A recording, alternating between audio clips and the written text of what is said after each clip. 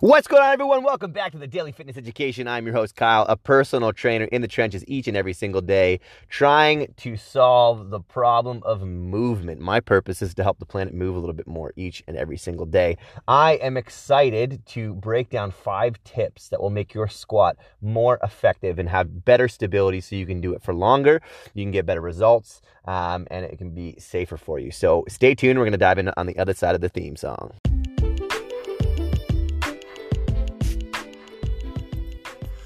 Good morning, everyone. My name is Kyle Rausch, and this is the Daily Fitness Education, the podcast designed to highlight how anyone can become successful in any endeavor at all in life. Learning every day. I'll discuss something that I've learned in the past, something I may have learned that day, or something that I'm about to learn. Through books, mentors, courses, formal education, colleagues, and practical steps with clients, you can listen along through the lens of a personal trainer and the healthy enthusiasts around me and learn from my trials and tribulations as to how to achieve the intangible habits to pursue your own future in fitness.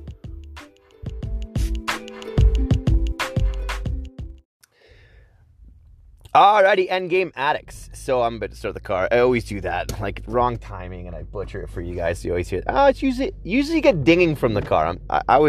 I'm pleasantly surprised. I thought you were gonna get the ding ding, and it would have been super annoying. Either way, I did the sound effects for you. So there you go. You get the car starting. 5 tips that are gonna make your squat better. This person is just delightfully gonna make me go back into the parking spot.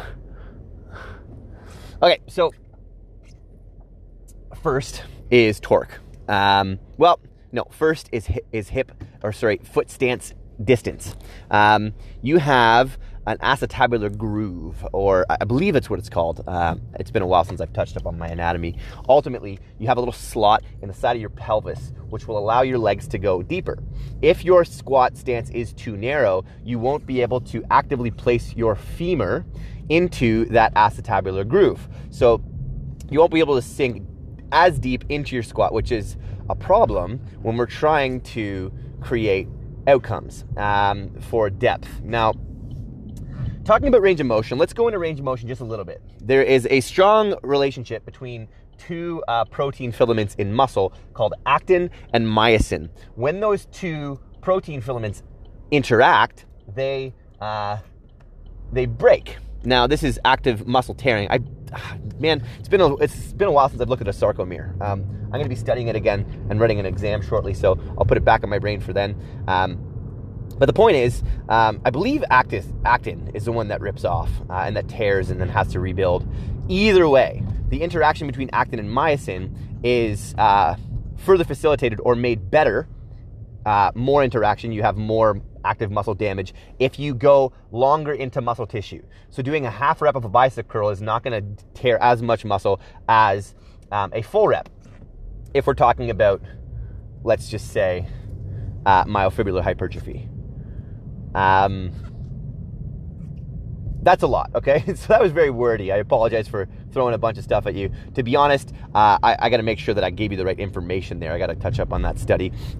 Either way, in the past, the understanding is that the more range of motion, the more active range of motion that you get into, the deeper you can get into muscle fiber, thus creating a better response and building more muscle. So if you want results faster, full range of motion is the name of the game. Secondly, I'm thinking that torque is going to be the next best thing. So you want to be able to squat deep enough into your squat before you round your low back. You don't want to be rounding your lumbar spine. This is called a butt wink. If you don't know what a butt wink means, type it into Google and you'll see a billion videos on butt winking, okay? What happens if your low back rounds under? It's because of a multitude of different things. A, you could have a poor mechanical understanding of how to do it.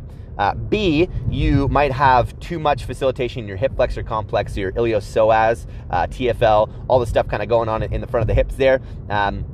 That could be causing it. You might have poor glute activation and core activation, what causes your glutes to round, because those two things create what's called a punctum fixum around your spine. I'm throwing a lot of words at you, so I'm not trying to overwhelm you, but just trust that there is a remarkable amount of things, maybe 4, it could be more. I could be naive here and not know all the details of how to reduce a butt wink. But you want to sink deep enough into your squat to create active muscle tearing, to demand a lot of your glutes. The deeper you go into a squat, the more demand you're placing on your glutes to fire and function. So you want to go deeply into them. If you're a female, then yeah, you want to train your butt, mainly because, like, well, we're humans and we care about vanity and stuff. But it's also remarkable for back health. So for men, if you're looking to lean out, training your glutes is going to be a remarkable, important thing. The depth of your squat matters, not only in sport. When you go down into powerlifting, I believe your hip crease has to be below your knees, which means if you don't do that depth in sport, you're not quite effectively powerlifting in the full stance. So if you call yourself a powerlifter and you're not going deep enough, that's a big problem. That's why this acetabular groove, or this section of your pelvis where your legs can slide out, try this out. If you're driving, well, don't do it if you're driving. If you're not driving, you can lift your knee directly straight up in front of you, and it will only go so far until it collides with your pelvis, thus rounding your low back. If you bring your leg up on a 45-degree angle or so, which is going to be different for everyone, it's called anthropometrics, different body shapes and bone structures. If you bring your left knee outside into that acetabular groove, I swear that's what it's called. I keep second guessing myself. Then you can sink deeper into your squat without rounding your low back. That's the key, because you want to maintain spinal integrity for your whole life, or you're never squatting again, right? You're gonna destroy your low back, and that's not something you want to do. So you want to avoid the insidious butt wink. That is number 2. Number 3, we want to apply torque. Okay, this is twisting your feet into the floor, not just spreading the floor, but actually twisting the whole leg all the way up as you sink deep into the squat. Why? Well, we want to shove the head of your femur into the acetabulum, into your hip socket. So it's a ball and socket joint, your hip, and we want to force it in. Now, there's also a ball and socket joint in your shoulder. So when we talk about torque, we're just trying to have our toes facing forward and then twisting them with about 20 to 50% of your overall capacity. You don't want to torque so much that you actually move your foot outwards as you squat. Now, there is a suggestion by a guy named Dr. Kelly Starrett. He's a doctor of physical therapy from the States, was made famous probably 10 years ago for his book called Becoming a Supple Leopard. It's a hell of a book if you want to read it. It's a textbook on sport and conditioning. It's the backbone of understanding shapes or archetypes, as he calls them. I've kind of made my own rendition of which ones are best for long-term movement, and that book actually helped me develop a lot of the concepts that I throw out in the Endgame, or in the Answers to Fitness and in the Endgame training system that I've put together for you guys. So if you want to learn about torque a little bit further, you'll see that in all of my content, okay? I talk about torque a lot because it's important to protect the joints. It allows for maximal stability. And the reason why we're going down this rabbit hole is because torque is maximized when our toes are faced between 0 and 12 degrees, which is going to be different and unique for each person. And when I say 0 and 12 degrees, if your toes are facing straight on, that's 0 degrees. If you open them up slightly, that's more and more active open angles. Now, just trust me, it's better to keep your toes facing forward. That's a health opinion. It's not the best answer. There's a lot of other people who argue and debunk the toes forward situation, but I can actively feel a difference in torque going into my hips. And I have yet to run into any knee or hip or back issues, and I've been squatting for years. So outcomes for you is this is a remarkable technique to be able to improve stability throughout your kinetic chain, throughout your body, to be able to improve squat form, torque, okay? Number 4 is try and stay upright. Many, many people hinge forward.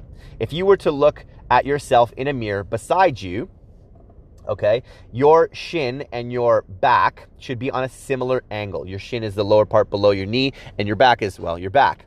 Your spine should be on a similar shin angle as your spine. It was preconceived years ago that you want to keep your knees behind your toes. This led to a lot of horizontal back displacement, and it made you lean forward a ton. I encourage you to not lean forward a ton, but to try and stay as upright as possible.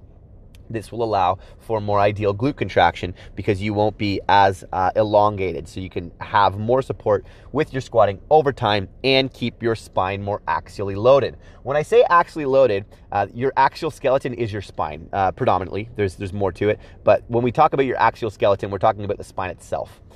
If you think of the spine as a movable thing like a bridge or a ladder, if you make your spine horizontal, a bridge has a lot more sway to it in active gravity. If you were to walk along a bridge, it would dip quite tremendously. However, if you take that exact same bridge and flip it vertical, it now becomes a ladder, right? So if you were to climb a ladder, there's going to be less forwards and backwards sway because it's going to be stacked on top of each other. When we think about deadlifting, squatting, we want to think about how do we get the most ideal axial loading. With a squat, we want to be able to actually load the spine in a more vertical way. The more vertical, the better for the long-term well-being of your discs, okay? While adding compression. There was also a conversation, an article written by a guy named Dr. Stuart McGill, who founded a lot of our, understanding of squat mechanics and athletic conditioning. Guy worked on, massively famous people, not name dropping, just trust that he knew what he was doing, worked at the University of Waterloo for a long time. And he said that he doesn't even squat or deadlift anymore, right? He works more on like quick feet and like hip agility and range.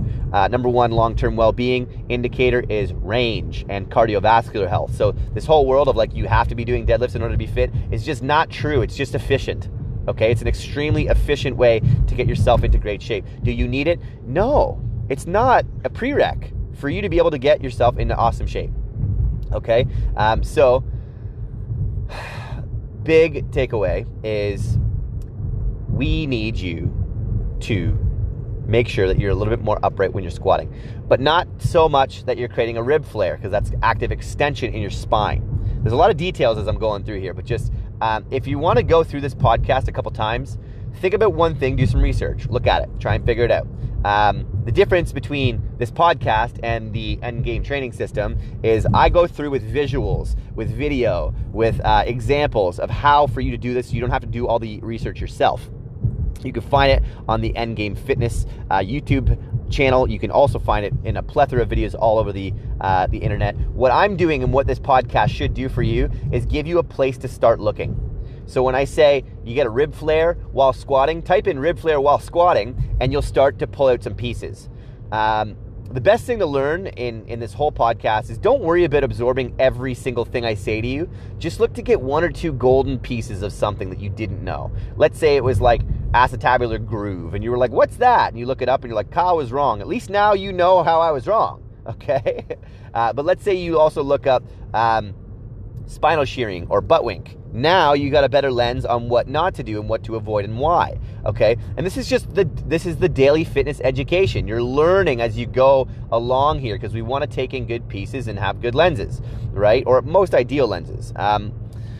Anyways, the last part about your squat function has got to be longevity, okay? There is remarkable evidence that failing in your squat and deadlift is not conducive for long-term well-being. I don't know about you, but I don't care if you look good when you're 20, okay? You care if you look good when you're 20. I mean, you care if you look good at all times.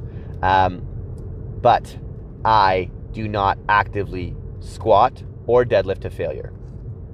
Why? Because it's actually loading and asking a ton of your spine.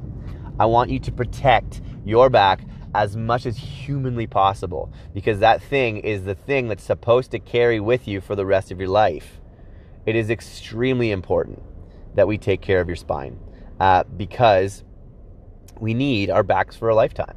I don't care if you can, blow your back out and create a disc herniation when you're 22. You will care, right? I care about your back. But the last tip is actually do not train your legs to failure unless you're in something more of like a lunge pattern, which I think is probably much easier to get closer to failure without sacrificing and directly placing axial load on your spine. And you can drop set it much easier, which means a drop set is you can hold on to weights, and then as you start to fail in your lunges, you can drop the dumbbells and keep walking. Ooh, it just sounded like a really cool finisher to me. I'm just going to grab and get a bunch of dumbbells and just lunge my legs away. That's going to happen tomorrow, actually. Today was upper body, tomorrow is legs. So that's it. Okay, number one we want to think about is the distance of your feet, making sure you can get depth in your squat. Number two, making sure you're not butt winking. You're not going deep enough to get the butt wink. Number three, creating torque and pushing your knees out while twisting your feet into the ground, keeping your toes facing neutral and forward in front of you.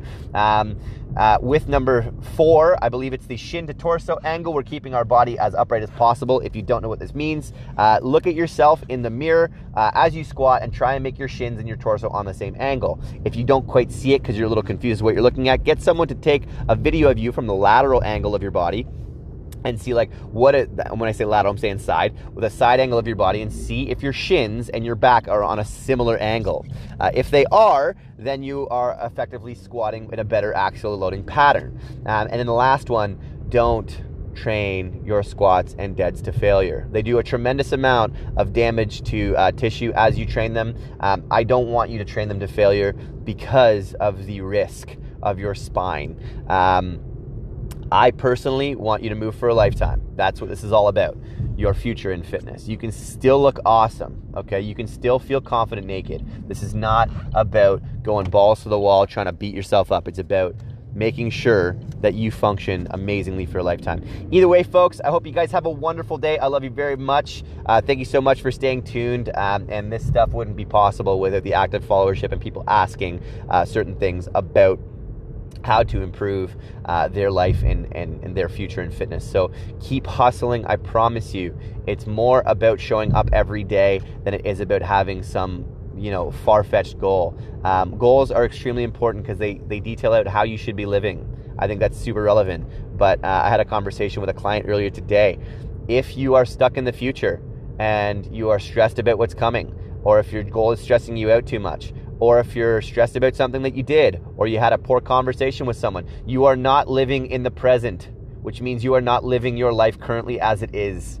The best part about life is right now. You will never have any other time like right now. So all of the stress that's going on in your mind, shut it out and come back to the present. Look around. It's a little gloomy tonight. The sky looks pretty cool. Spring's coming back. It is. I'm looking at the temperature on my gauge here on my car. It's 3 degrees, people. Spring is coming, okay? But that being said, stay focused on your life as it is. You matter. Be present with your life. You don't want to wish it away and be like, oh, I can't wait for my goal. Yes, you can wait. I promise you'll get a much better message throughout your days, and you'll be far more present and have such remarkable, engaging interactions with people as you live. Either way, hope you guys have a wonderful day. Love you guys very much. I'll see you guys in 24 hours. Peace.